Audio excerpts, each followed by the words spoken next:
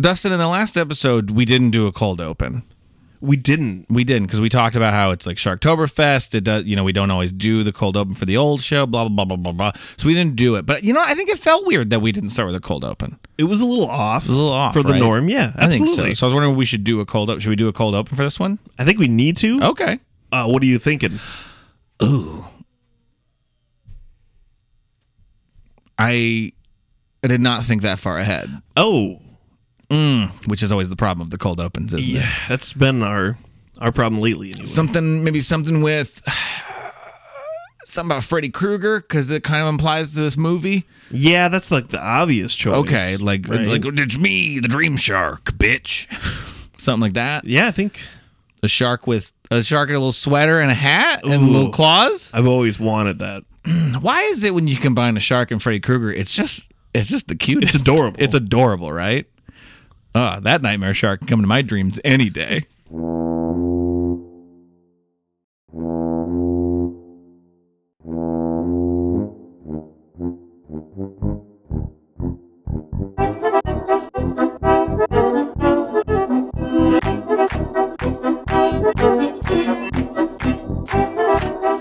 Guten Tag und willkommen to Sharktoberfest, the show where we drink Oktoberfest beers and we watch shark movies and we break it all down for you. I'm one of your hosts, Logan Nielsen, and joining me as always is my co-host and the resident brewmeister of Sharktoberfest, Dustin Pixley.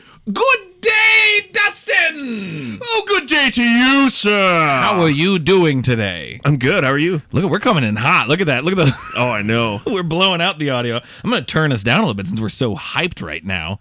My golly. We're going to break something. We're going to break something today. I think so. You seem like you really dropped out there. I didn't mean to do that. That's all right. There we just go. Take there me out of the show. Fuck it, man.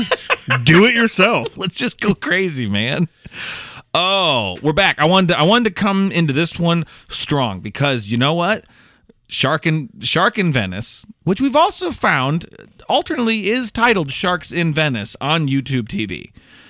And we always thought that made more sense, but every time we looked it up, it was called Shark in Venice. Maybe YouTube just corrected it. They're like, surely. Surely you meant sharks. Surely meant sharks. There's more than one in it. And Shark in Venice is a shitty sounding title. And someone was like, no, it is shark. And they're like, no. Listen, no. you're one letter away from this title not sounding like ass. We're just gonna make it let's sharks. go ahead and just add that S and fix everything for you, you big dumb fool.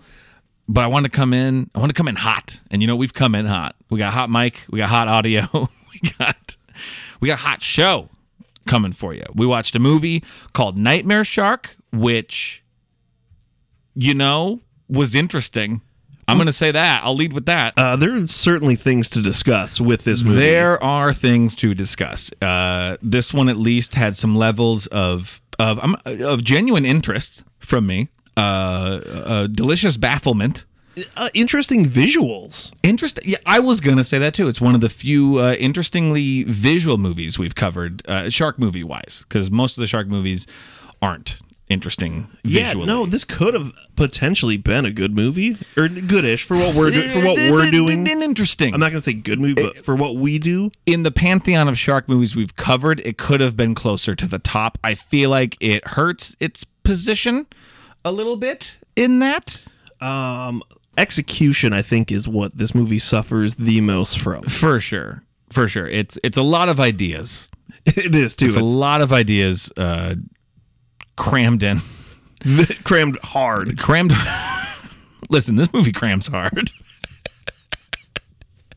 And it's one of those that I think if it would have picked a lane, could have been interesting, but didn't. But anyway, that's for the whole movie. Yeah, we should wait because we got other business we got to do first.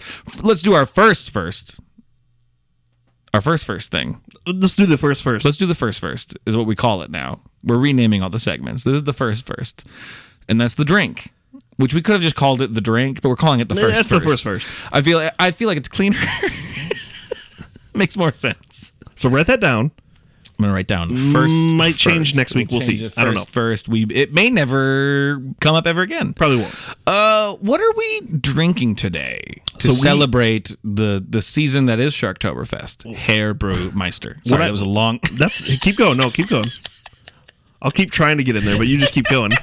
No, you didn't punch your mic, but you shouldered it. I shouldered which is it. something I new. shoved it out of the. I checked it like a fucking hockey player. Yeah, I've never done that. No, you haven't. That was new. It was a new I move. was like, get out of the way. And it looked intentional, too, when I watched it. It did. It looked like you were like, fuck you. What are we drinking today, Bob? We're doing an Iowa beer. Oh. This one is called Hold My Pretzel Fest beer by a brewery called Single Speed out of Waterloo, Iowa. Now, hold my pretzel first off. Sexual. I was going to say it. That doesn't scan. Like that.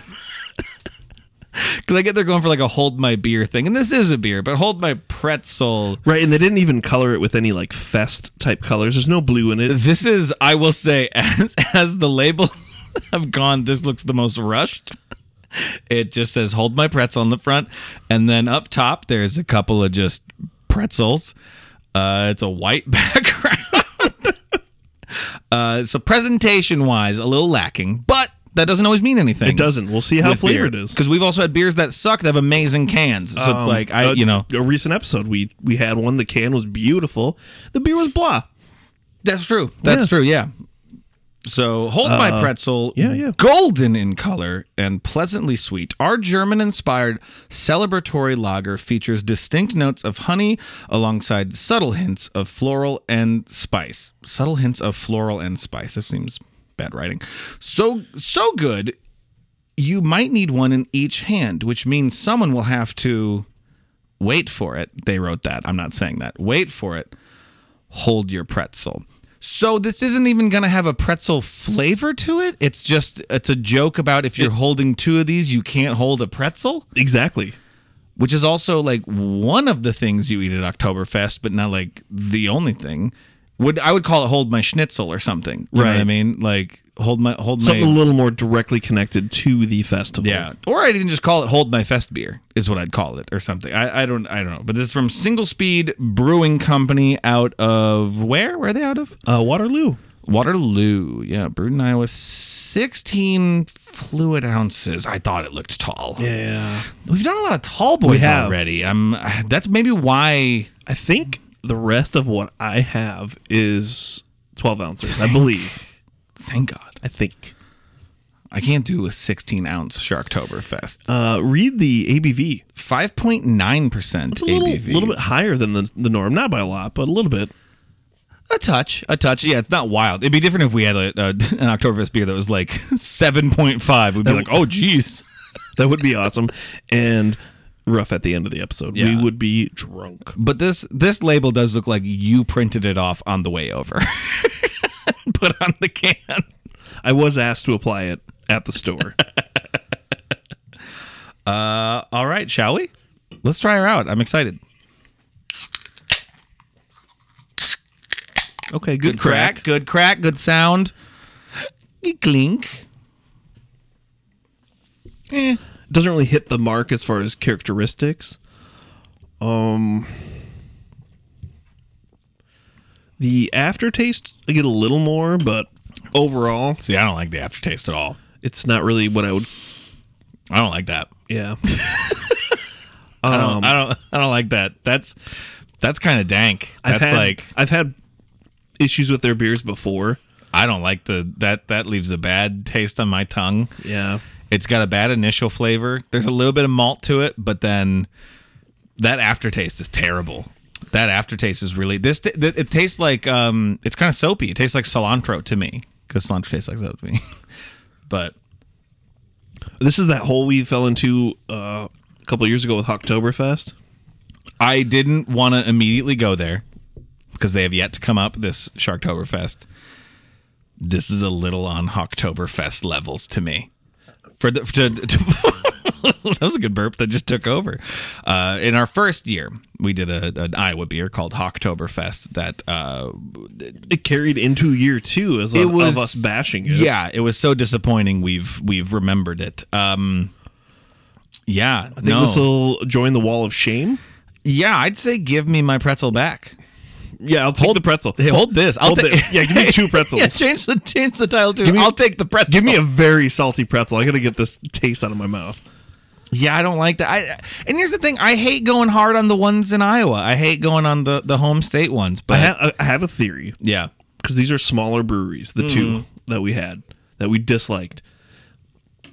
Lagers take a little while to like develop and make really good because they got to sit in the tank longer, right? And maybe they don't have the space and they're rushing these. I'm giving them the benefit of the doubt. Here's the thing: it's a science I know nothing of. So I'm not anyone who makes a beer that I don't like. And it's also a flavor thing. To counter myself here, Fat Hill makes a pretty darn good one, and they're actually smaller than I think. That's true. The other Fat Hill 2 does make a good one. So you know what? Never mind. I take that back. Do better. Did they make theirs this year? Yeah. We should get another one of that. Yeah, we should. I know we've already covered it on the show, but they're in town here, and we really like that one. And the only reason they weren't part of our top 3 that year is because we record on a Tuesday, and they're closed on Tuesday. Yep, that's right. We couldn't go get it. Yeah. It was literally the only reason they weren't in our final episode. So for the final, let's grab that and throw it in the mix. Okay, I like that. Yeah. I like that. Give it a re-showing, because I really liked that one. I did too, so we should do that. That would be a good one. Yeah, this is bad. I don't like this. I don't like this. It's hard when... It's rare when one of them is just genuinely bad. Usually we'll have Oktoberfest where we're like, it's not quite what you're looking for. Usually they fall right in the middle. Right, for beer-ass beer. Yeah, beers... To use your words. And beer-ass beer I'm okay with. Well, our last one was beer-ass beer. It was.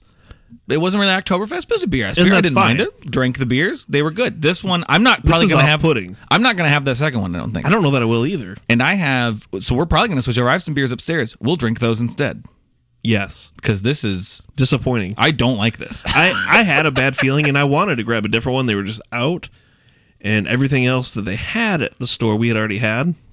It is a bad aftertaste. If it didn't have that aftertaste. But here's the good news. Yeah. I still have 3 others that I purchased up in Illinois that are not from around here, so we still have hope.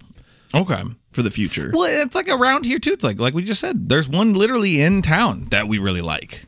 You know, it's like so. It's like. Well, I'm just talking new ones for the show. So for sure, that's for sure. For ones for the show. Yeah. Yeah. This is gross. I don't like this at all. This is a bad beer. I'm getting a weird. Are these infected? I'm getting a weird taste on my tongue now. They're infected? What do you mean they're infected? Well, beer can be infected. I mean, it's produced with a live organism that is yeast. So you're saying like a zombie thing? Yeah, these are zombie beers. Zombiers? That's a movie that's had to have been made, right? Let's Google that. Hold on. If not, we're making it. It's a beer that turns people into zombos. It won't be good. I wouldn't watch it, but there's a video game called Zombier. Well, now I didn't get to read what the game was about, but I just want you to look at this artwork for Zombie. A couple of zombies with big old titties. Yeah. I don't see how that correlates, but I bet it's a dope game. But I'm very into it. I have always said if there's one thing zombies could use, it's large breasts. Oh, yeah. Any game where the cover is just like, and here's big old titties, you're like, I bet this ain't a good game. This is made for horny, lonely people. Oh, now where do we go? Because the beer sucked. Beer not good. Did you want to move into a hashtag refresh fest fact? Sure. We can we brought that up last time of hashtag refresh fest facts. That's a lot. It's a hard one to say. I didn't have anything specifically pulled up, but we kind of thought, you know what, we should maybe slightly refresh what the origins of Oktoberfest are, because we did it once before. And that was, I think, episode 1. Even. That was the first one. Year, so. I think we maybe talked about it again last year. We just kind of rushed through it quick, but we can get into it again. But Oktoberfest is the celebration of the marriage of King Ludwig I, and he married Princess Therese of Saxe-Hildburghausen. And the citizens of Munich were invited to attend the festivities held on the fields in front of the city gates to celebrate the royal event. The fields were then named Theresienwiese, which means Teresa's Meadow, in honor of the crowned princess. And they've kept that name ever since. Here's the interesting thing. There were horse races that were held to celebrate it. Yeah, I do remember reading about the horse races. and then other festival stuff. What I love too is at the bottom here just says the precise origins of the festival and horse races remains a matter of controversy. So, I like a good controversial horse race.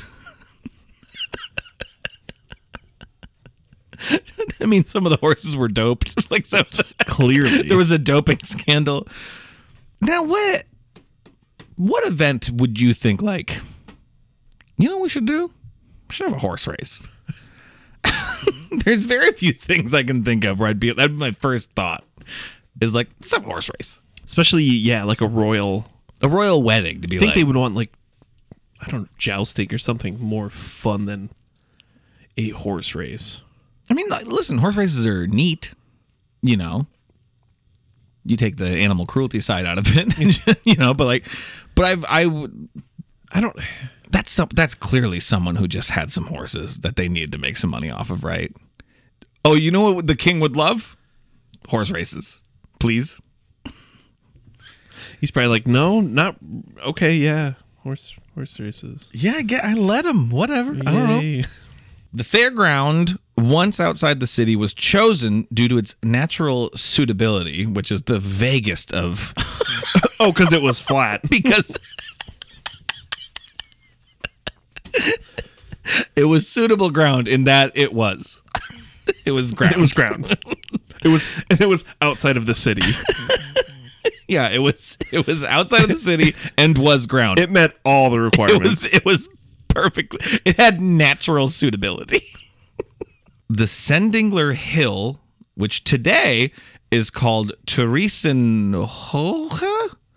Yeah, yep. Theresen, Hohe. So I'm not sure what that pronunciation is, but clearly that's off of Therese, too, or Teresa, or whatever. Was used as a grandstand for 40,000 race spectators. So these wedding guests showed up ready for a goddamn horse race. They showed up ready to watch some goddamn horses after this wedding. They built quite a stadium. Yeah, on these naturally suitable grounds. And then it just evolved into a giant drunk fest. Although it says the festival grounds remained undeveloped except for the king's tent.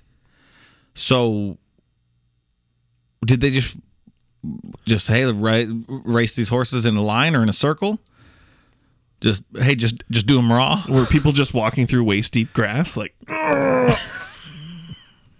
like they're wading through water? So the tasting of traiteurs, Traiteurs, and other wine and beer took place above the visitors in the stands in the hill. So maybe that's where the origins of the beer stuff comes from, is that literally part of it, built into it, was let's have some tastings of some brews. But it was wine and beer, which we have tasted wine and beer. we have. On the old Sharktoberfest. The first horse to cross the finish line belonged to Franz Baumgartner, one of the purported festival initiators. Okay, see? This is my theory. My theory was it was a guy who was just like, oh, we're having a party? Dope. Horse race too, right? And everyone's like, what do you mean? No, but I think we should do a horse race too. Right. Probably. Does anyone want to bet? Do you want to bet? Do you want to bet? Do you think we should do something? Because I have a very fast horse. Should we maybe have also a horse race because of my very fast horse? Maybe. So I bet he got all the other horses drunk too. And then we've covered their stuff in shows, but I think right there, that's a little refresh, but also nice. a new I think angle. A couple little different I think things now in there. we know there's some controversy surrounding Oktoberfest because it is clearly some horse guy who is in deep to the wrong people. Whole festival built on lies. Wow. Weird. Who would have thought in this world? Not a good beer. Is it just getting worse and worse? The initial flavor is less bad, but the follow-up is still not good. The aftertaste, still not good. Before I know we're doing kind of a long intro. Did we want to do this quick just email? I think we should because it doesn't happen often. We for don't us. get a lot of emails. We meant to cover this earlier and forgot because we get so few emails. And this is back to the summer. This is from Mike, and it's Dante's Peak versus Volcano, which that is the thing that people have brought up to me the most who listen to our show. That was a big deal. Yeah, we started the summer real hot. We came in real hot and strong, and everyone wanted to get into that debate. But Mike says, I'm slowly catching up, but just listened to this. I choose Dante's easily. As a kid, Volcano was fun, but Dante's was easily more exciting and more action. Also, Pierce is hotter than Tommy. My entire life, Tommy has been old. Correct. That's good. Correct. That's everyone, though. His young roles, that is still an aged man. Megan was watching Coal Miner's Daughter. Sorry to interrupt the email. yeah. And he looks old as shit in that. And that's a... Is he in that? Yeah, he plays Dew. Loretta Lynn's husband. No, that's Robert Duvall. No, it's Tommy Lee Jones. I Is just it? watched it last night. Oh, yeah. What am I thinking? Oh, I'm thinking of Tender Mercies. Okay. That's Robert Duvall. Yeah. Thank you. I've watched Pierce age, and he's just as good looking. He's just a good looking. He is. He's still a handsome motherfucker. I'd go out on a moonlit paddle over an acid lake with him anytime. Keep up the good work. You guys are amazing, and I love listening. Signed, Mike. Thank you, Mike. That was a good email. That is a great email. The one thing I contest a little bit is just because we talked about that, where Volcano seemed more exciting when we were kids, and Dante's felt a little more, I guess, smaller scale. But then, yeah, Dante's is the better movie now, like watching it. So good on you, Mike, for catching that when you were a kid, that Dante's was the better movie. Yeah. Because it is. Well, because didn't we decide Volcano was made for dumber people? Yes, and when we were children, we were dumber. Exactly. So that's why we liked it. Because it gave us lava. It just gave us I think that's what it was. It gave us lava. Yeah. And that's what we think of. Like right away, too. Immediately. It's, unlike a good movie where you build a story and, build tension and... Yeah, because there's very little lava in Dante's Peak. Yeah. There's some, but very little. Which really, you're dealing with a volcano eruption. Lava is like the last thing that comes about. It is. Well, we decided, too, that Dante's was a lot more accurate, too. Much more scientifically accurate. But yes, Tommy Lee Jones, I believe, was born old and continued getting old. Yeah. He has sort of like Benjamin Button, but he just But continued. he kind of just stopped at a point because he's plateaued, I want to say, at 70. Yeah. And he's kind of been there for 30 years. Yes. He's just always been an old man. Well, that's a long intro. Classic us. Classic. That's right. I don't think we'll spend a ton of time on the movie. I wouldn't say it. Well, I say This that now. one, this but one's got some stuff to discuss. So we watched Nightmare Shark. Let's get into that. Roll it. And now, your feature presentation.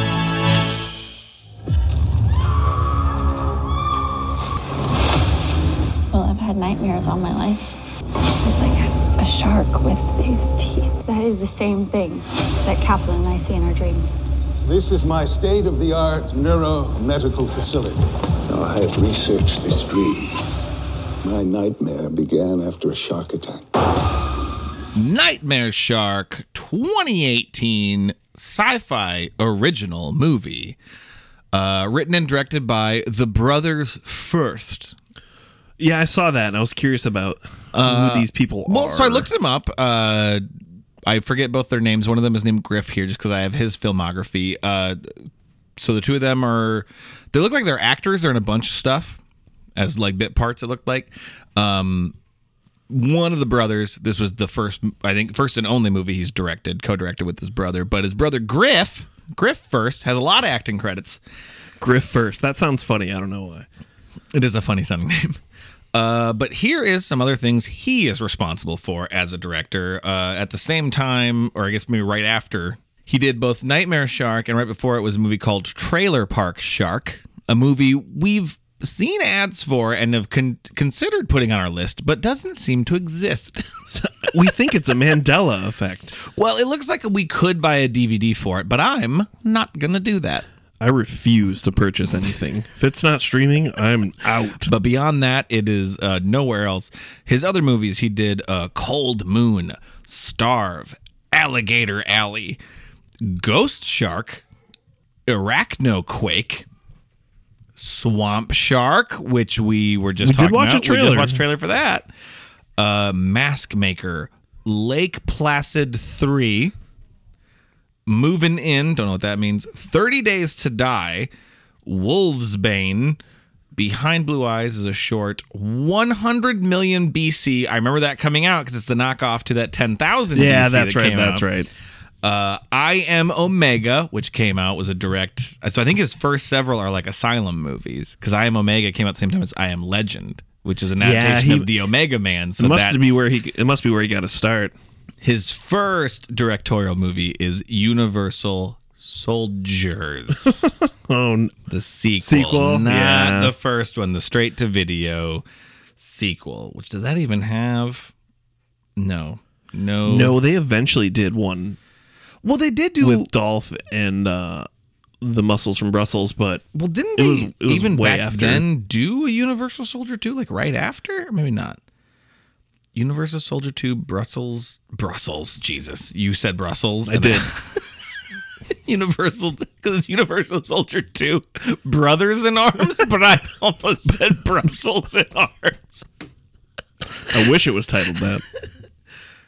Yeah, that came out in 98. So they've made other sequels, but then eventually did one that brought everyone back later. It was called Universal Soldier: The Return. In 99, the next year.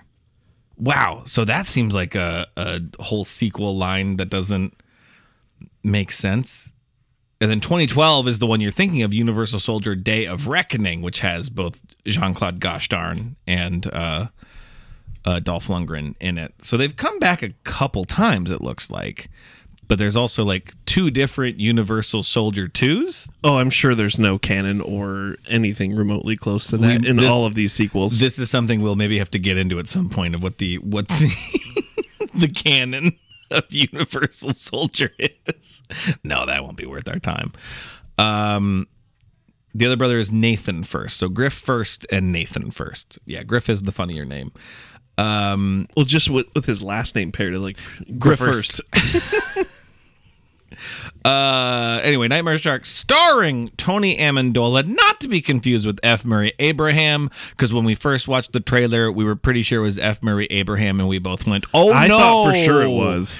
Guy who looks like, I've seen this guy in other stuff, but he does look exactly. And I realized what I recognized him from is I'm such a nerd, he was in an episode of The West Wing where he plays a Kumari ambassador. And I realized that's probably one of the first things I really I went through his recognized him credits, from. and he's definitely a TV actor. He's in a lot of television shows. He's one of those guys who's been in a million things, it looks like, because he's been in a lot of good TV shows too. Just a lot of bit parts, does some good voice work and stuff like that, but then also he gets to star in Sci-Fi Channel shit.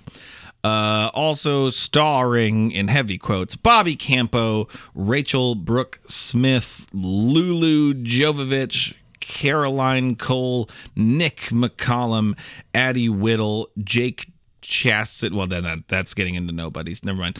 And also not credited, I noticed, was Thomas Ian Nichols, who you may remember from the American Pie series, and also the Rookie of the Year. See, I was going through the credits and I was looking for him. That's He's so not- weird. He's uncredited. Do you think he said no, take me off, or That what? or contractually, I did find a dumb thing in the because he's also in Trailer Park Shark, and so I found a stupid thing in the trivia for this that it said Thomas Ian Nichols, a notorious method actor, prepared for this role by going swimming with like bull sharks or something somewhere.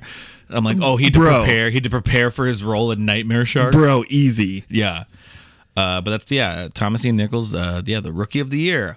Funky butt loving.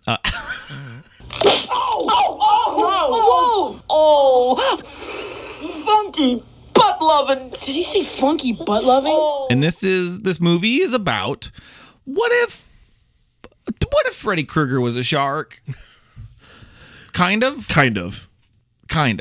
We find out at the turn what, but way late in the game. Way we find late. out. So yeah, I'm going to try to give a basic synopsis and then we can dig the fuck in because there's a lot going on in this movie. And I will say, like we mentioned in the first part of the show, as shark movies go, specifically as sci-fi original shark movies go, some interesting visuals, some really genuinely interesting ideas in this movie. well, there seemed to be a budget. Or at least whoever made the movie was very good with visuals. The Brothers First. The Brothers First Either they had a budget or they know how to stretch a dollar. One of the two. I think they know how to stretch a dollar. I think they seem to also know how to make a movie look like a movie. Because my biggest thing, and this is such a, I love when I have these compliments for a movie where I'm like, oh, most of the lighting is motivated. Like there's a reason. No, you could tell it wasn't. Like there's a reason why a scene is lit away, not just like, oh, just blast them with light and run the dialogue and get the fuck out of there. Like, oh no, there's like, they show you lamps and then it's the same color temperature. And I'm like, oh, basic filmmaking. Well, yeah, it didn't look like it was done on a camcorder. No, yeah. I noticed that too right away. The shots actually look pretty decent. They actually had locations. It's a decent looking little movie. Yeah, there's a consistent visual style, and then when they start doing the weird dream stuff, some interesting visuals and some really big swings in like conceptual I was going to say stuff. there was definitely they were going for a style in one of the scenes. We'll talk about it when we get into the movie because I wanted to ask you who they were copying. Okay. Because I'm not sure, but I bet you'll know. Yeah, so the basic premise is, just if I can give it that, 3 couples who seem to be played by identical people. It's the exact. Sometimes you lose track of who they are. When it showed the first couple and then it cut to the second couple, and there was a quick second where I said, wait, these are different people? Yes, 2 of the couples almost look identical. They look the exact same. It was baffling. And they show them both getting into cars at the same time. The American Pie guy. What the fuck was his name? I believe his name was Rob. Yeah, Rob in the show, in the movie. Yeah. Rookie of the Year. And Robbie of the Year. Robbie of the Year. Well, that's what he's going to get called for the rest of this. And then the other couple, same. I was terrible with names on this one.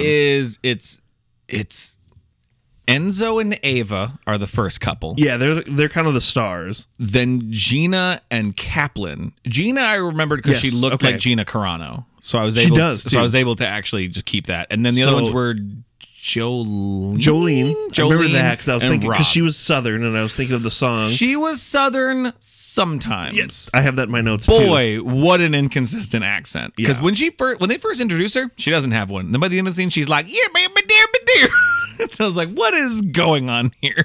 Well, then towards the end of the movie, she loses it once again. Absolutely. Well, I love when they pull up too, and she's like, there they are, and then Robbie of the Year he's like, I don't feel like dealing with city slickers, and I'm like, you guys look like the city slickers, because she, like, Jolene is the most like trendy city looking person out of the whole group, and I'm like, she's the folksy Southern gal. Well, they try to like really play that up like they're the country bumpkin Southerners, because their truck has like the hunting deer seat covers or whatever those are, like the mossy oak. Yeah. And I was like, oh, okay. But they acted like they were like these backwoods like Southern folk, and there was no reason for that. They didn't seem like rednecks or whatever. I don't know. No, and then Robbie of the Year and Kaplan look almost identical. You mix those two up too often. Well, all 3 of them. I mean, I think like Robbie's actually the one who looks slightly different because he's got slightly longer hair. Enzo and Kaplan are the same dude. I thought Enzo looked a little different to me. See, when first when it shows Enzo. Anyway, sorry, I got ahead. We'll get back to this. Get back to your 3 couples. They go to a cabin in seemingly Appalachia or something. Yeah, apparently it's just like 100 miles away from anything else. Anywhere, which doesn't really exist because they land at a major airport, it seems. But then whatever. But they go there to have a sleep study done because all of them, but Enzo, have these reoccurring nightmares that involve a shark. And so they're going there to get their sleep disorder cured, supposedly with a pill that will make them deep, like to sleep and not have dreams, which I believe already exists. I believe you can there are certain pills that make you sleep hard enough you go past like that REM cycle kind of thing. That's also a storyline in Jason versus Freddy. Actually, no, in Nightmare on Elm Street 3, I think Nancy has some medication. Oh, this also borrows heavily from Dream Warriors. Yeah. There's we talk about how we're at least happy when a shark movie rips off something else and not just Jaws. This does a full-on Nightmare on Elm Street. It's very true, because this does not touch Jaws, I have to say, thinking about it. Doesn't touch it. It doesn't. I mean, it also barely has a shark in it. But I appreciated them just going hard and being like, we're just going to do Freddy rules. Oh, yeah, they really, really did rip off. Yeah, Nightmare, but that's your basic setup. Now we can get into the the minutia, I suppose, if we will, because there's minutia to be had. We first meet. What I love, though, the opening to this movie, I actually genuinely loved. I actually really like that opening. Yeah, the cold open is her. She's in a dream. In the middle of a nightmare, yeah. She wakes up in this nightmare. First, you see like a face pushing through fabric, which turns out to be a tarp, which doesn't really work. Because I'm like, that wasn't a tarp. That was stretchy fabric, but okay. But then she gets out and she's in a boat in the middle of a street, which they clearly shot in a real street because you could see a blurred out subway sign in the background. Yeah, well, you could see the shop. Yeah, the actual shops. And then she's running down the street and she sees her family and they're on a boat waving their hands and then like they're acting very peculiar, spooky, and then her brother gets like covered in blood and like well, the way they do the cuts too, like his like face is being twitchy and stuff. I was watching, I'm like, oh, there's some style to this. There's some style. There's an idea here. And then shark fins pop out of puddles and then she falls into a puddle and then she's suddenly in the ocean and like seaweed grabs her or whatever, and then she sees this big shark with like a fucked up face and then she wakes up. In the real world, her body is actually floating. Oh, that's right, they show that then. Yeah, she's like floating and then gets slammed into a bookshelf. See, that was kind of a cool shot too, is when she falls into the water while she's in bed, her hair floats like she's in water. So they started fairly strong, like you said. There was some thought put into it. There were some neat things that I liked. I will say, just to tease ahead, runs out of steam, but I liked what they were coming for. A movie called Nightmare Shark could have had nothing. Could have been a real just lazy. I don't know. We've had Mind Sharks before, and they kind of sucked. I don't know. From the Depths was interesting, I guess. It was interesting, but that one definitely had no budget because they shot everything in their Airbnb they rented for that weekend. Yeah, they couldn't change anything because otherwise they had to pay a cleaning fee or something. And that's the cold open.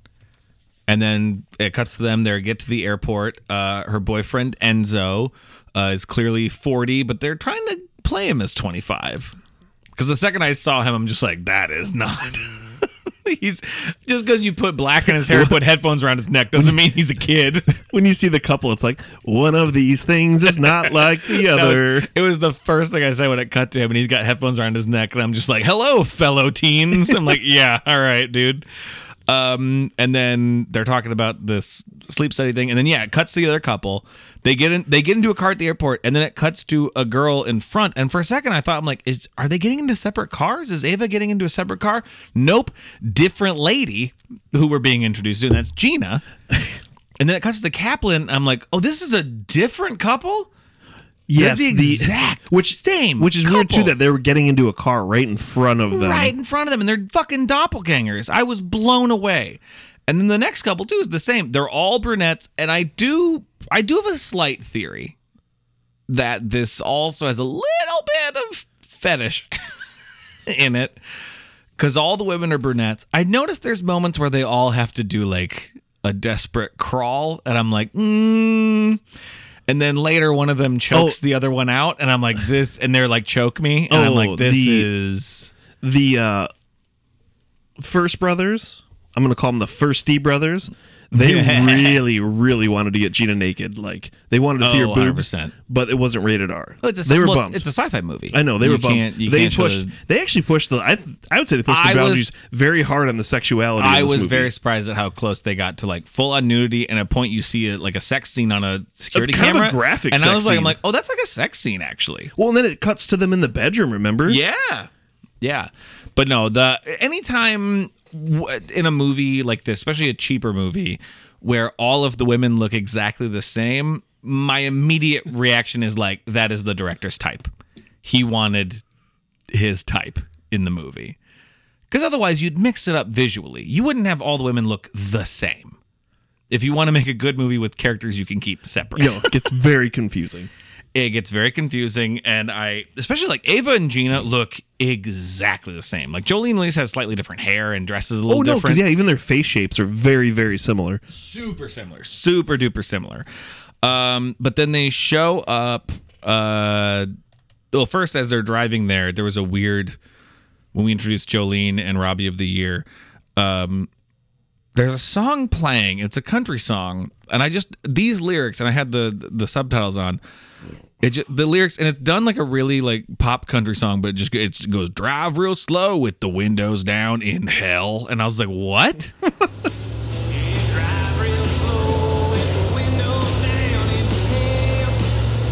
And then Jolene, like, she's talking about like, oh, it's crazy that there's different levels of sleep and they mean different things, and that she's doing not Southern, and she seems very smart. And then later she's like, hergadurgadur, I'm a big dumb idiot, and I'm like, is she dumb or smart? Is she Southern or not? What the fuck? So is that the way it was written, or was she rebelling a bit and she's like, I'm not doing this shit? You know? Nah, I think it's just bad acting. Because she's the worst of all of them. But it's sometimes she's very Southern. And honestly, too, Robbie of the Year, bro couldn't decide if he was Southern or not either. Like, I got nothing against Thomas Ian Nichols. I've seen him in other stuff. But he couldn't quite decide if he was going to have a Southern accent or not either. There's 3 parts to the human mind. First, there's the thoughts that are your focus of attention right now, like me. Then there's your memories, and then there's the unconscious mind, which is the most important part because it's the part you can't see. It's not that he doesn't have feelings, it's just he doesn't know how to talk about them. He just gets mad. But yeah, he has like a dream vision too while he's driving. Suddenly there's... I can't remember what he sees exactly. Oh, he's running to that... It's a lake, and he's... Oh, that one's really interesting, actually. Because he pulls off and sees, like, a boat, and he goes, and there's, like, a dead body with, like, white eyes. Well, this is the one I want to ask you about, because this is one where it does all the jump cuts to the different scenes. Okay. And I swear they're trying to, like, rip off somebody's style, and I don't know who... I think the jump cutting for that stuff is more... I think it's actually more just utilitarian because it makes things seem goofy because they keep doing it like during like facial reactions. They just jump cut like several blinks in a row. And this one was like cutting in on like images really fast. I mean, it's very like Hellraiser, very Saw. It's one of those like tools for horror filmmaking where if you do these like rapid fire cuts, it makes things just feel uncomfortable. So I don't think it's a specific director they're ripping off, but it is like it's a thing. Kind of a trope. It's kind of a trope. It's a tool you can use to do that. If you do like you just do a bunch of little cuts in between a moment, it's gonna feel weird and kind of surreal, and you know. But that one's interesting though because he like gets out of this truck and he goes up to this raft and there's like a bloody person with like milky eyes and he looks up and he goes, "It's my raft, it's my raft, it's my raft." And then the guy he's like, "Get out of my raft." And he goes, "Okay." Yep. He gets out and I'm like, that's weird. And then he like rows out to save them. And then I love it. Cuts back to Jolene and she's like clapping and stomping like it's a hoedown. She's like and then it cuts to him waking up. He like fell asleep while driving. And I'm like, at this point, I'm like, I'm kind of in on this movie. No, some of the dream sequence was very jarring. They're just weird, and I'm kind of in on this movie. And then when they get there, all the whole gang is at the cabin. Yeah, we'll just call it the cabin. That's what it is. The cabin, but then there's a facility downstairs because, of course, there is. You know, those things that exist. A cabin in the middle of nowhere that has a ultra, hyper technologically advanced lab underneath it. Guys, it has an MRI scanner in the basement. Yeah. As most basements would. Yeah. In cabins. And they meet the Dr. Kovacs? Kovac, yeah. Kovac. Played by the guy we were talking about, the not F. Murray Abraham. Tony Amendola. Faux Murray Abraham. Faux-braham. Fake Murray Abraham. Fake-braham? I don't know. F. Murray Fake-braham. Anyway, they meet him. It's very clear he has a dark secret. I called the second they told a story. Ava tells her backstory where she has this dream about this shark, right? Because she was on a vacation with her family and then some masked man pulled up and shot a hole in their boat so they sunk and then they were eaten by sharks. So that's who she saw in her dream was her dead family. I don't know if it's... Should I just spoil it right now? I called in that moment. I said out loud to Jess, I said, "Oh, the masked man is the doctor." I was a little later to the party, but 26 minutes in, I was like, okay, Doctor's the villain. I called it in that moment. I'm like, oh, that's him. That's him in the backstory. And what I said was, I said, that's him. This is all a specific setup for him to do something with this nightmare shark. He has created it and trying to bring it into the world. Nice. I wasn't quite right on that because there's an extra twist on the twist. So sorry to spoil it right away, but the movie lets you know pretty quickly that the Doctor's the villain because other shit happens shortly afterwards. But right away, I called the ending and I said to Jess, I'm like, I feel like I shouldn't know that. And she goes, oh, no, you shouldn't. And I said, my mind is broken. She goes, yeah. She goes, you shouldn't have this movie figured out. He's developed a medicine? Yes. That's the backstory, right? Yeah, that's the whole backstory. He's got like a pill. Study them, and he has a pill that's supposedly, because he's also a victim of a shark attack, he says early on. Yes, something with a shark attack, and he used to have these dreams too, and there's an explanation. I'll put it in here, but something about how sharks invade dreams or something. Like all of you, I too have experienced a dream. A nightmare, if you will. And like everyone else here, my nightmare began after a shark attack. Now, I have researched this dream. Its origins go back centuries. People experience it during asphyxiation. If they live, it's common for the dream to recur while sleeping. But in reality, it's the mind's reaction to extreme terror. Rob storms out. Yes. Robbie of the Year. He's got his own way of dealing with things, which is a beer he magically produces out of nowhere. Whenever he needs to, just suddenly that's he his cracks second a magical beer. Yeah, because he walked out of the cabin. He walked out holding nothing, and then Jolene's like, "I think we should stay, baby," because she's Southern in that scene. And he goes, "You do this. I got my own way of dealing with it," and then cracks a beer that was not there. Well, he also has a line which contradicts some of the movies, like, I saw a hotel 10 miles back. I'll just go stay there. But there's nothing for 100 But apparently miles there's nothing around. for, yeah. But even that line, too, with the 100 miles around was like, there's a gas station down the road a little bit. Then beyond that. So it sounds like there's a town close by. Yeah. They can't really make up their mind about what's happening there. They can't. But Robbie leaves, and then I'll just say it bluntly. He gets killed by a dream wind. Dream wind, yeah. Because he sees something and he pulls over, and then some sort of burst of air that's also a swarm of bugs or something. But we really don't even see him die. It's just we just see the Jeep does a blow slam over. into him and knocks over the truck. Yeah, and then we just don't come back to him. Then everyone's going to bed now. Gina and Kaplan have sex, and there's a stuffed duck with a bright red flashing light on its eye. Nothing suspicious about that stuffed duck in their room. No, definitely not a camera. It's not a camera. Could you be worse? Like to take the effort to put a camera inside the head of a taxidermy don't have duck a light and then on to it. have the bright red light. Cover that. Hey, cover that. Yeah, you don't need that. That doesn't help with the visuals. Cover up the red recording light. And then Ava goes to stay with Jolene because she's worried about her. She's worried about Jolene, but then immediately leaves her as soon as Jolene falls asleep. The second she falls asleep, she leaves. And then this note here, this isn't really about the movie, but I love watching closed captions sometimes and seeing what they do wrong. And I love that instead of ominous music, it just said ominusic. And I'm like, I'm very into that. It just combined them into one word. Did it a couple times. It did another one too that it tried to say plexiglass thud, but it came out as plexiglathud. And I was like, I love it. So now here's where the movie starts falling apart a little bit. Not in that it gets like bad, but everything now is based upon characters making shitty decisions to get to one set piece to the other. Because right away, Gina and Kaplan have sex, and then she's like, I'm going to take a bath. And they both have taken these like sleeping pills to fall asleep or whatever, right? The whole point is they're supposed to go to sleep for a sleep study, blah, blah. She's like, well, I'm going to take a bath. Wake me up. I'm like, oh, yeah, sound logic there. We're both here for a sleep study. We've both taken... We're both insanely tired. We covered how we're insanely tired. We just had sex. We've taken pills to help us sleep.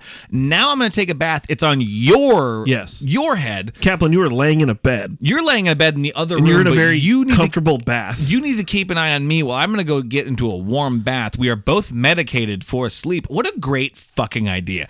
And it's like, I know why they did this, because they did this whole moment was to get her in the tub so they could rip off A Nightmare on Elm Street. You know, when Nancy's taking the bath and the claw comes up, they're doing that, but with a shark fin. And it's almost verbatim the way they shot it. It's verbatim.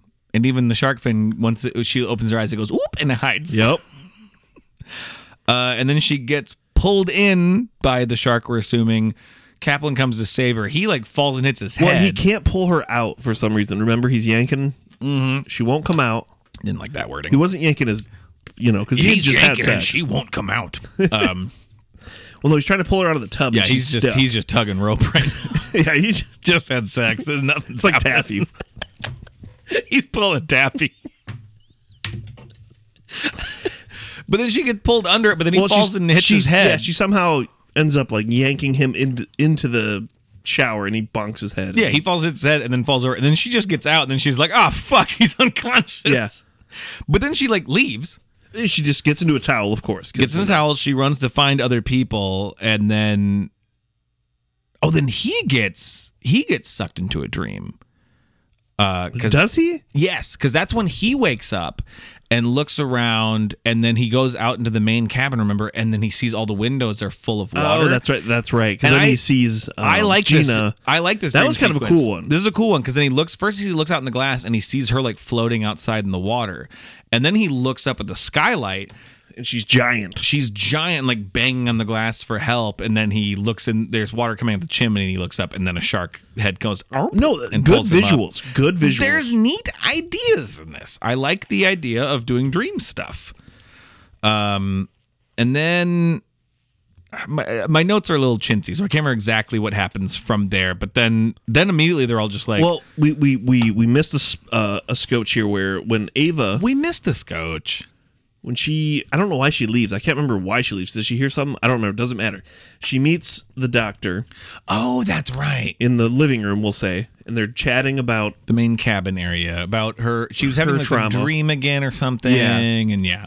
And then he dexters her. He stabs her in the neck with a needle. Yeah, he sedates her, knocks her out, and then he takes her downstairs and puts her in the MRI machine. And she stays there for a good 30 minutes of the movie. Yeah, she's gone for a spell. For our main character, she's gone for a while just sleeping in an MRI machine. But she does pop up in dream sequences. But it's still after a while. It is after a little bit. She's gone for a bit. And then we kill Kaplan, and then Enzo goes looking for her. Well, no, first he helps Jolene because she's going to go look for Rob. And that's what I was getting to, because next there's like, they want to go to town, and he's like, there's a bike, and she's like, what? They make a big deal about this bike that was such takes. Do you remember the way he said that too? I made a note about it because it was just weird the way he said it. Because there's something like, he's like, if you were riding a bike or something like that, and she's like, yes. And I can't tell if she's supposed to be that dumb of a Southerner. Nah, I grew up on back roads. Ain't never seen no bike. It's me, Jolene. You see my boyfriend, he rookie of the year. No, he literally just says, he's like, there's a bike over there. You want a bike? And the way he said it, though. The way he said, but then also their reactions, because they all look around like, yeah. And they go there, and that's why I just wrote down, big deal about this bike. And it's just a bike. And they don't actually end up using it. They don't. Nothing happens with it. No, because they make such a big fucking deal out of this walk. Wait, where are you going? I'm walking. Gotta find Rob. There's a bike over there. You want a bike? Where? Towards the shed.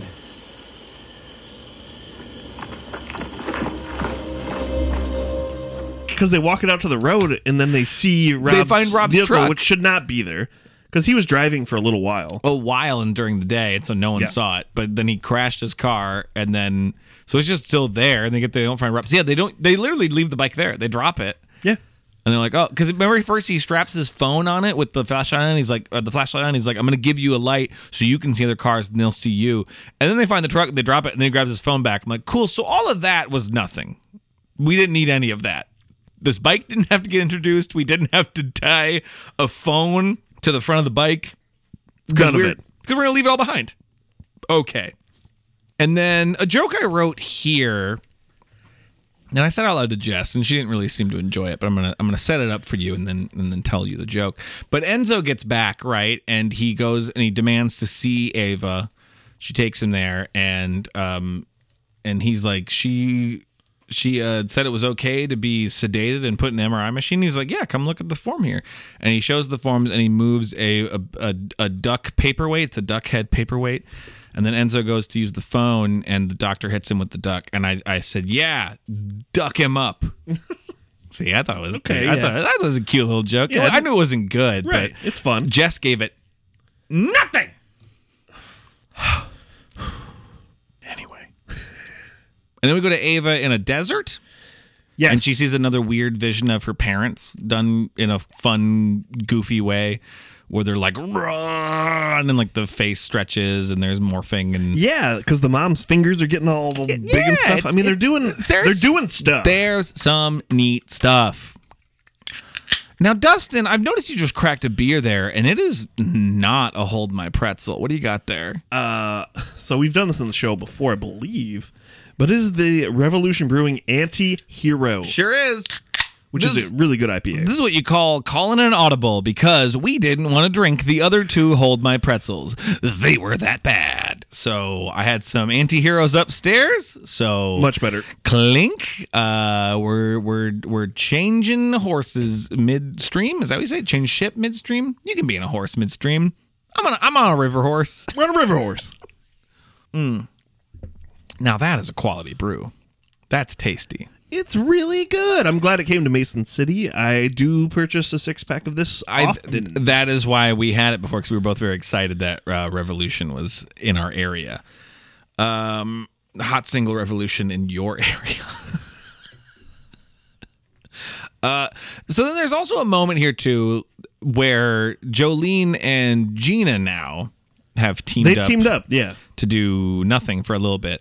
Because my favorite part is where they're just sitting. Because they went and told the doctor that they found Rob's truck, and he's like, "I'll call the police, and then we'll figure it out." Blah, Then blah. he said he's going to take him to town in the morning. But then he like leaves on a tractor to go move the truck himself, is what we gather. But he's just gone for a minute, and then Jolene and Gina are just sitting there, and then Jolene's like, "Y'all want a caffeine pill?" Because she's Southern sometimes and not other times. And they're like, yeah, they take caffeine pills. And then she's like, cool. Like, well, do you want to go to sleep and I'll keep an eye on you? I'm like, what do you mean? You just gave her a caffeine pill. And now you're going to be like, now go sleep. Go night-night. This movie is always very contradictive of itself. That's what I mean of like the dumb character choices just to get us to where we need to go. And then... Well, then also, okay, so when Gina falls... Is it Gina or Jolene falls? Who falls asleep? I feel like it's Gina. It's Gina. And then doesn't Jolene just immediately take off again? Yeah, she's like, I'm going to watch you. And then Gina goes to sleep and she's like, okay, bye. Yeah, and so then she just every leaves. time these characters are supposed to be watching one another... They always say they're going to do something. And then they just... And then they don't. And she just leaves. Oh, because this part... Yeah.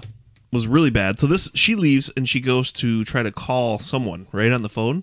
Yes, she finds out the phone has no batteries in it at all. Yeah, but do you remember hearing the phone sounds as she's pressing buttons? I don't, but I rewound it to make sure. And then because she looks at the back and sees there's no batteries. And you can hear it's like doot doot doot doot, and she's like, "Here's nothing." So she opens it. And there's no batteries. I'm like, guys, that's pretty great. That's pretty great.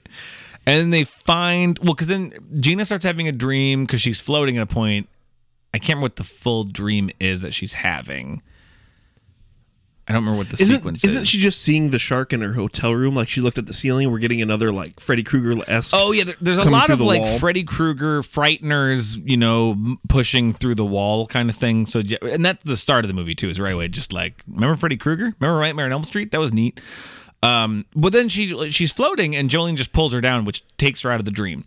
This is where we start getting really nebulous with what the rules of the dreams are, because it seems like they're going with kind of Freddy rules, but they're pretty fast and loose with what the rules are, because they never establish them. No, and you know me, I'm kind of a rules guy when it comes to movies. You're a bit of a stickler. Either have rules or don't. Right.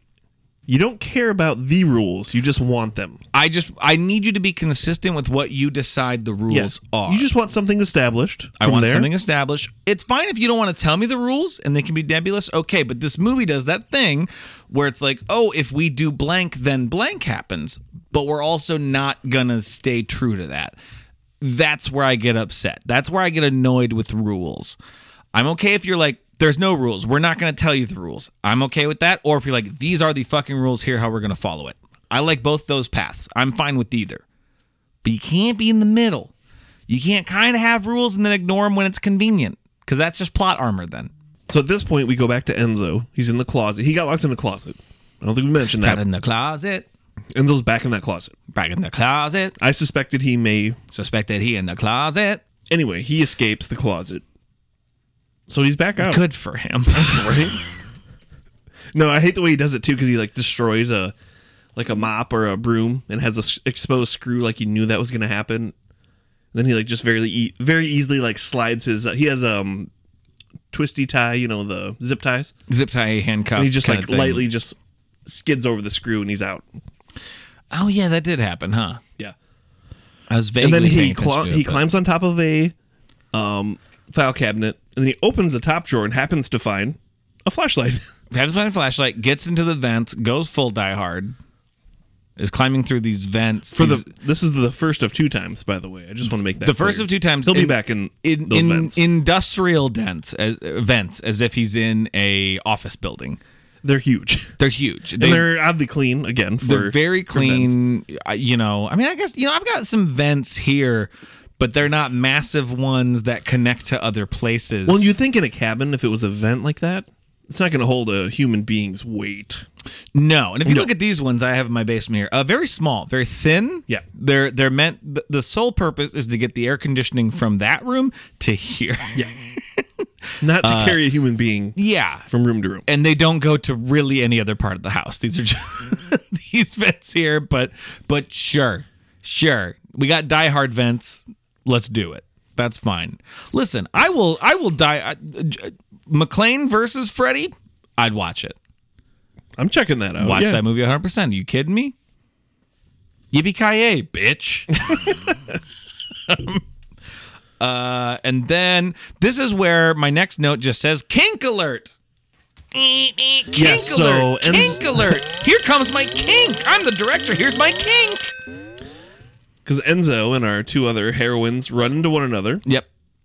And they got to get Ava out of that room. They find her. And they just decide that, if we go to sleep, I can go into the same dream. This is the rule thing, like you said. This is the rule thing. Somehow, this came out of nowhere. Because her line is something like, if we can't get in there, I'll get her in the dream.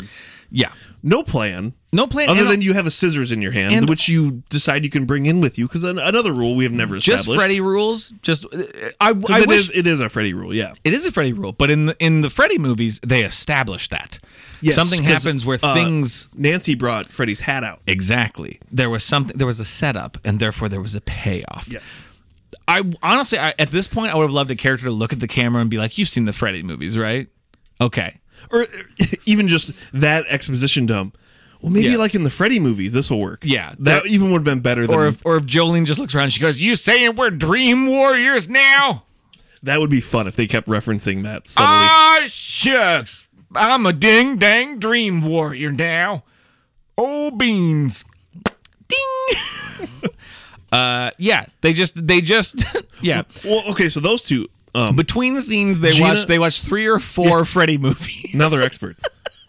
Well, Gina decides she's going to go in, be a dream warrior. No, but here's the thing. This also makes no sense where she's like, I'll go into the dream and get her out. They've all already slept and dreamed and weren't in each other's dreams. Right. But now suddenly she just has decided she will be in the same dream with her. Also, Enzo's with those 2. He knows she's been sedated. So chemically sedated. Can you just bring someone out of that? I don't. Who's to say? But Gina grabs some shears and she's like, I'm going to go in the dream. And... and then Enzo's like, I'm going to go back in the vents and try to get into that room. That's his plan. Is that what he does? Yeah. I don't remember. Yeah, he just dips out and he's going back in the vents. I liked it in there. I felt safe. So I'm going to get back in the vents. It felt safe and secure. It's actually warm in there. Like my mother's womb. I'm going to get back in them vents. I'm going to go back to doing a Die Hard. You guys keep doing a Freddy. I'm going to go do a Die Hard. Sounds good? And then Gina's like, first she goes... I'm going to hold my breath until I pass out. And I'm like, I know, I heard that line. I was like, I even have a note. I'm like, I don't think that's possible. No, I said it loud. I'm like, it's not possible. Your body won't let you suffocate 10 yourself seconds later, way. She's like, oh, I can't do it. She's like, dang it. And she goes, you're going to have to choke me till I pass out. And that's where I was like, kink alert. And then, that's when I was like, fellas, get your tissues ready. And then we have a pretty long moment of Jolene choking out. Because there's a point where she's almost there. She's almost there, and I was like, I made it. Because ladies, I'm done. You stop. She was doing that. Stop. And I'm like, oh, that's why they're all the same brunette. Gotcha. Okay. Okay, the Firsty brothers have a couple of brunette exes they miss. Okay. And then she's just in the desert dream with Ava, who Ava's, I guess, been running in this desert for who knows how long. Which, how do you just find someone? She just shows up there right away. She's Because like, the oh, whole hey. thing, I know they're trying to rip off Freddy, Yeah. which it is Freddy 3. It's all Freddy 3, like you said, Dream Warriors. It's Dream Warriors, baby. God, I can't remember the character's name, but Patricia Arquette's character can pull people into her dreams. Yeah, what is her name in that? Mrs. Dream Warrior. Patricia Dream Warrior. Kristen Parker. Kristen Parker, the Dream Warrior. The Dream Warrior. Yeah, her power is to pull people into her dreams. But that's established in the movie. Established right It's away. Established. Because she talks about how she could pull her father into her dreams when she was young. Oh, yeah. That's a good movie. We've brought that movie up too many times to not cover. We'll just watch it sometime. Because that's truly my favorite one. We'll just do it. It's the best one. It's the most 80s. Didn't Frank Darabont write it or some shit? Oh, did he? I think he that wrote would it. make sense. What happens? Oh, then this is where Gina and Ava are just kind of like in the dream world getting attacked. Oh, because then the shark teeth come out of the sand, a la like Dune almost. And It's very Dune. I expected. I had that thought in my head too. I expected just a big. Well, I had that. big It was hole, between Dune and sandworms from Beetlejuice. Yeah, those are the two vibes I was because getting. it was just like this round mouth. 'Cause even Jess just goes, "That's weird for a shark mouth." I'm like, "Yeah." I'm like, I feel like they're doing a Dune or something. Even though this is before the remake of Dune, but it just was these teeth like closing in around them, but in like a circle. And then they're just like in that dream for a while, getting pulled out. They're both floating. They're both screaming, just like whoa. Well, and then floating around. Gina tries to stab Ava on the hand with scissors, and she phases out for a second. She's like, "It'll wake and then you she up." twitches and then comes back. And I'm like, "Well, that was pointless." That was Yeah, she's like, "I'll just stab you with these shears I brought in." And it just takes a while to get them out of the dream. But Ava gets out of the dream. Long story short, Gina doesn't and gets killed. Well, they do the. She gets grabbed a bunch of fucking times. Well, they do like a Vecna Stranger Things They where they actually both do. float up. They actually do. This movie was ahead of its time. It was. It knew what we wanted. I was like, get a Kate Bush record and get them down. So we've lost Gina. We lost Gina. She served her purpose, which was the kink. And Yes, we all came. She's gone. We're fine.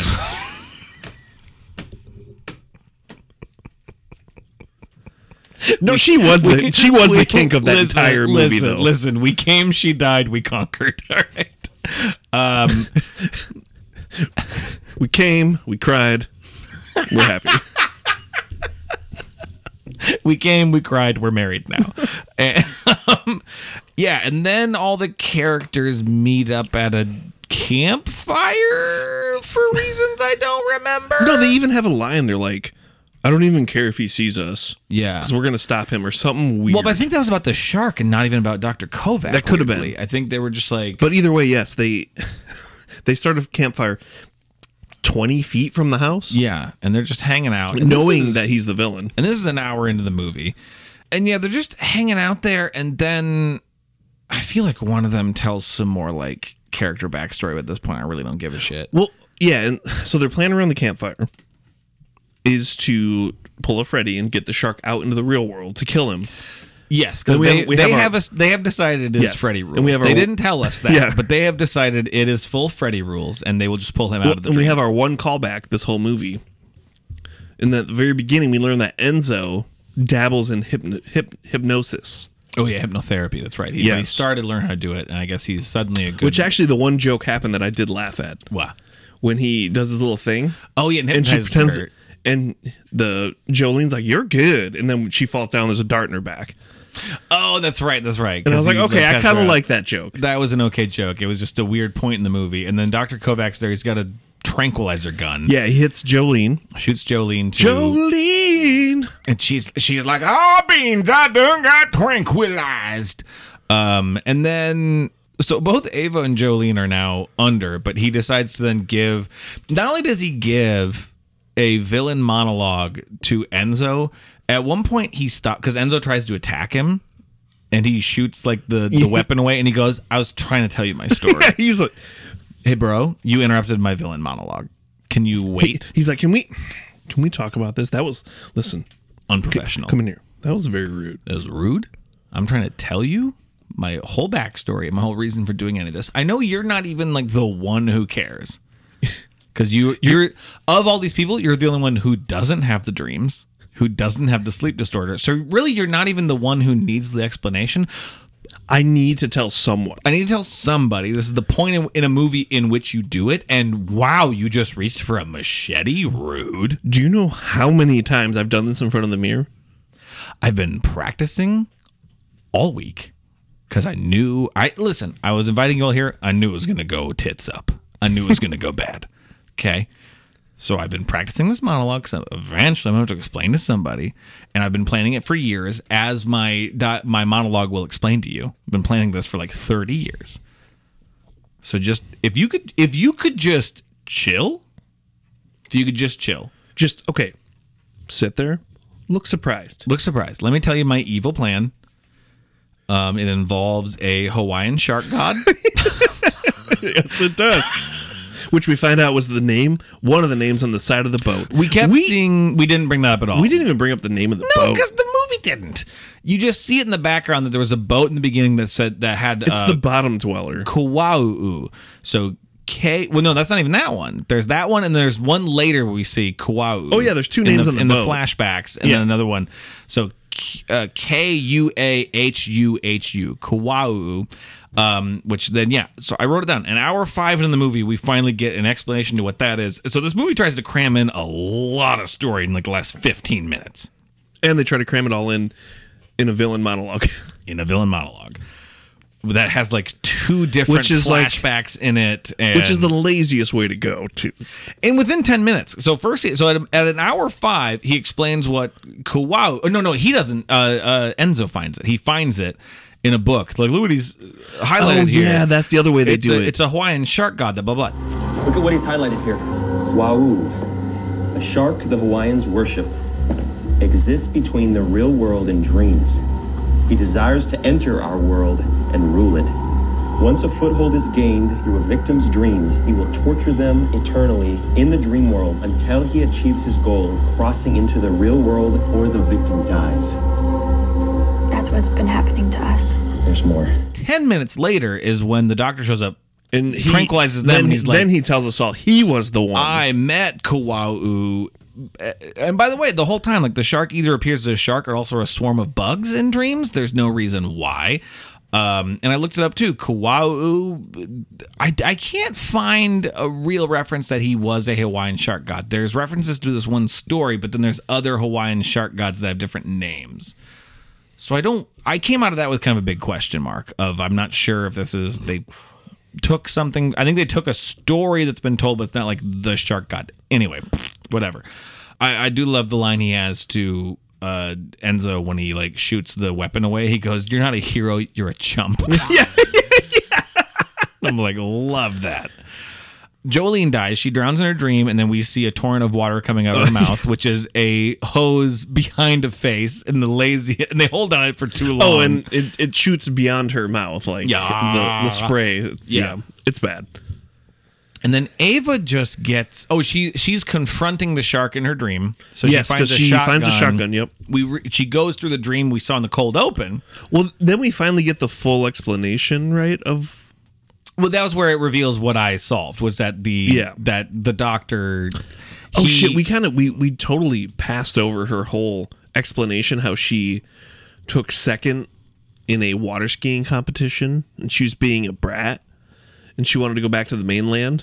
Now, we skipped over that because I don't remember it. Yeah, that's what happened. She goes into a big monologue of how her parents died. Well, her parents died because, that whole thing. And then, but the masked man shot the boat and whatever. Shot the boat. Which I said was the doctor. It was. Because he got to see her at one other point and realized she had some sort of... Hold on. Let's catch our breath. Hold on. Let's go back a little bit. Let's go one flashback at a time here. Okay. Because first, he talks about when during his monologue. He went diving and confronted Kaua'u. Don't be rude. I was about to tell my story. I was diving when it happened. And then I saw it. Kaua'u. I was terrified at first. But then I became fascinated by the suns. I reached out to touch the swarm, and then it communicated with me. And then he technically drowned, but then was saved. And then he noticed that he must have had a dream where his hand got infected, so the real things from the dream infected his real life. And he took a scan of himself, realizing he had a specific thing in his brain that no other patient had. Then when he met Ava when she was a kid, he studied her, gave her MRI. She had the same thing. So he had to, and he couldn't study her because her parents wouldn't allow it. So he decided to create the perfect scenario for her to have to come to him and for this whole thing to come out, which was to follow the family down, kill them all, hope she wouldn't die in a shark attack in the water because he just left her there. And then 20 years later, set up this whole thing for her to come there because Kaua'u needs a human vessel to enter the human world. The movie tells us all of this in the last 15 minutes of the movie. Too much story at this point.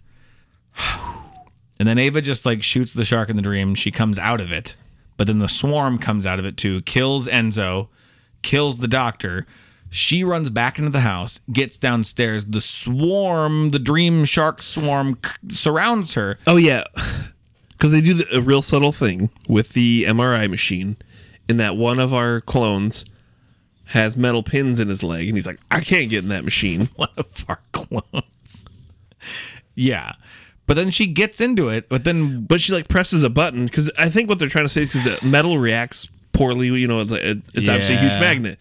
Why would that affect? I didn't catch any of that. I don't know. I just saw her hiding in the room. You're tying more together than I did. But that's what they're trying to insinuate. But why would that affect it? It also doesn't matter because then she just wakes up in the MRI machine. The doctor pulls her out. Well, and then they continue to copy Nightmare on Elm Street. Well, then he's like, it worked. You've been cured. And she's like, okay. And then everyone's there and she's like, everyone's waiting for you. And they're like, yay. And then she goes upstairs, walks to the kitchen, and then she looks at the window and it's water and the dream shark is there. And then the movie's just over. And as you can see that I wrote here at the bottom, no conclusion. That resolves nothing. Well, that's a Nightmare on Elm Street after the first movie. Nancy gets into a convertible with all of her friends. No, I know. But even that, though, it's planting the seed earlier than that, whether everything's a dream or not. You know what I mean? You're already in that place. So this, at the end of this movie, nothing's resolved. What does it all mean? Who won? Did anyone? And it's just over. Thanks for spending your time here. And that's where I got really annoyed because I'm like, give a mild conclusion. I get it. I know you're trying to rip off Freddy. But all of this was what was a dream? Was none of it a dream? Was all of it a dream? Is she dead? Is she alive? I know. I thought for a second, I'm like, is this a Jacob's Ladder situation we're going to get into? I went full Jacob's Ladder too. I'm like, are we going straight from the depths here? And this is a Jacob's Ladder? Or was this a dream? And she got up and Jess just goes, was that a dream? And I go, no, there's going to be a second twist. But then the second twist made it more confusing. Where I'm like, well, she's it's much worse. In a dream? And then it's just over. So I have nothing for you, listening audience. And that's Nightmare Shark.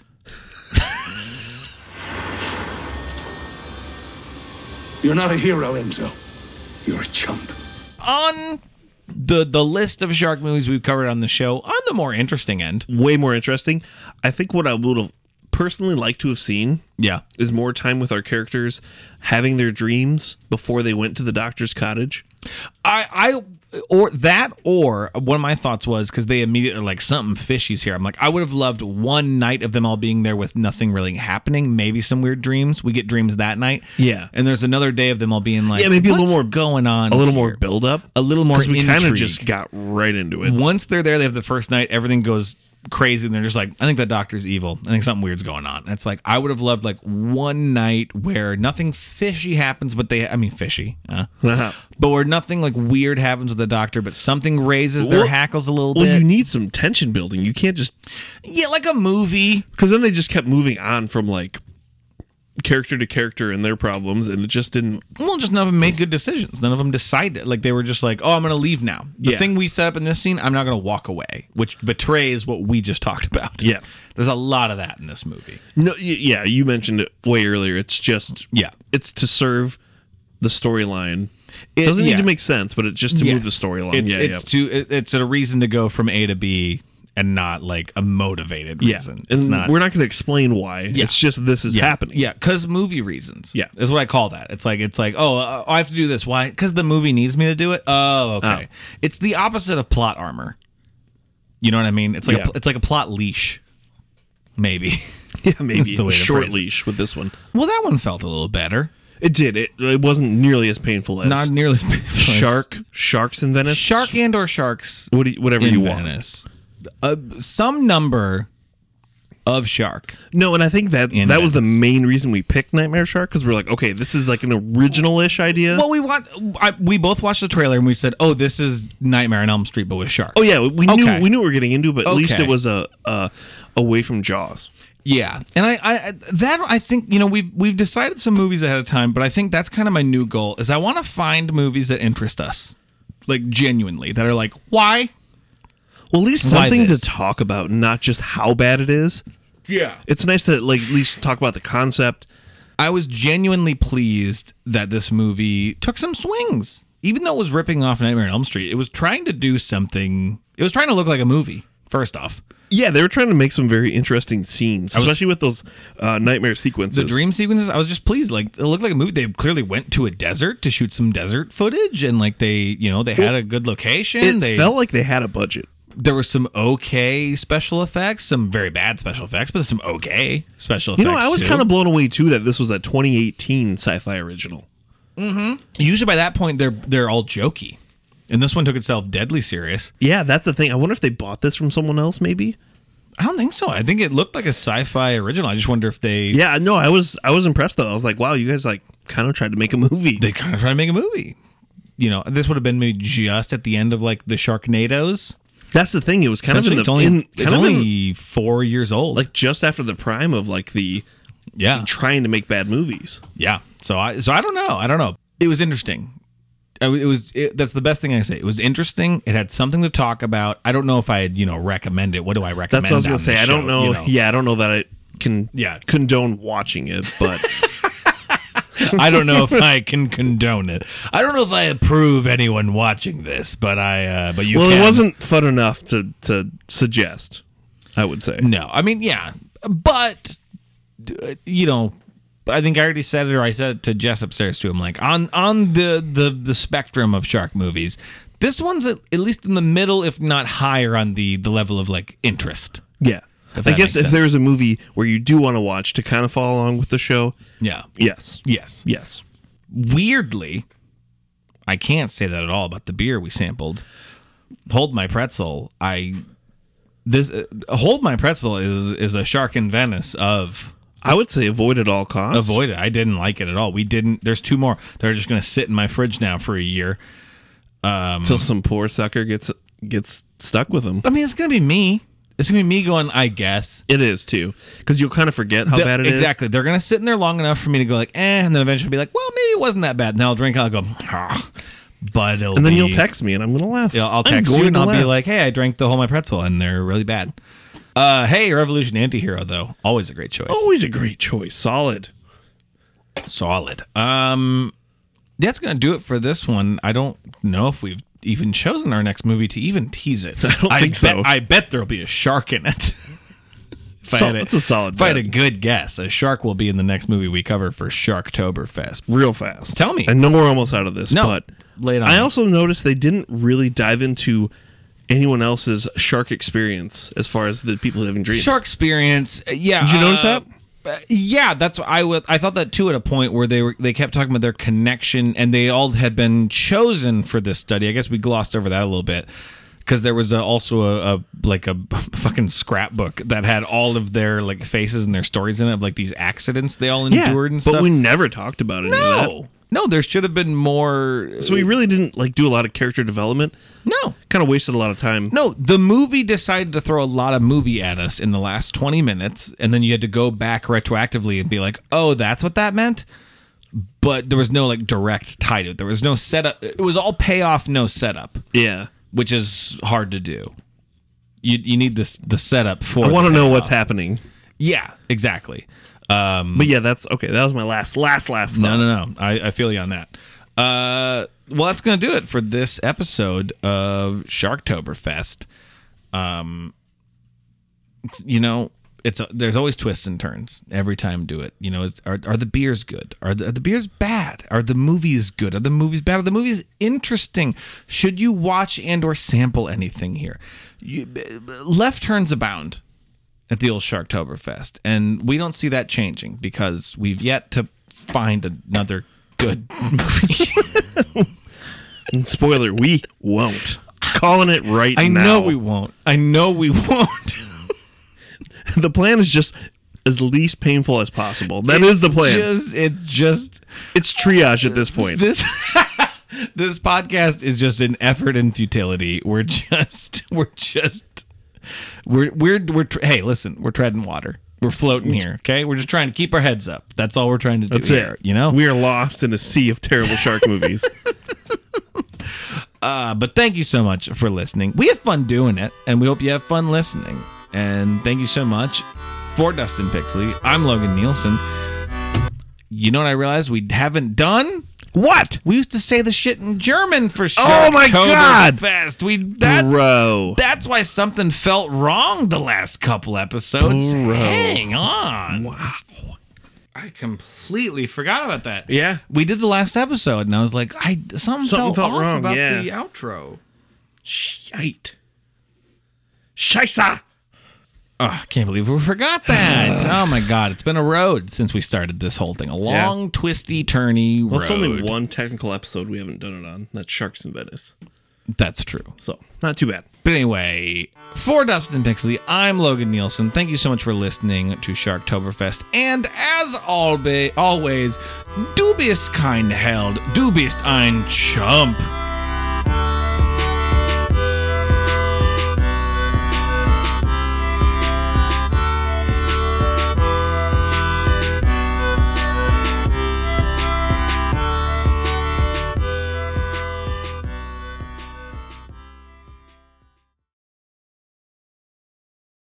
I'll see you in your dreams, bitch. I'm a shark. I need to keep moving forward to live, bitch. In your dreams. In your dreams, bitch. I'm actually diurnal, bitch, so I hunt at night. Or no. I've got 2 penises, bitch. Just 2 burnt up Freddy Cox. Oh. Ew. Ew. Ew. Have you seen him? He's got 2 weird burnt wieners. Ew.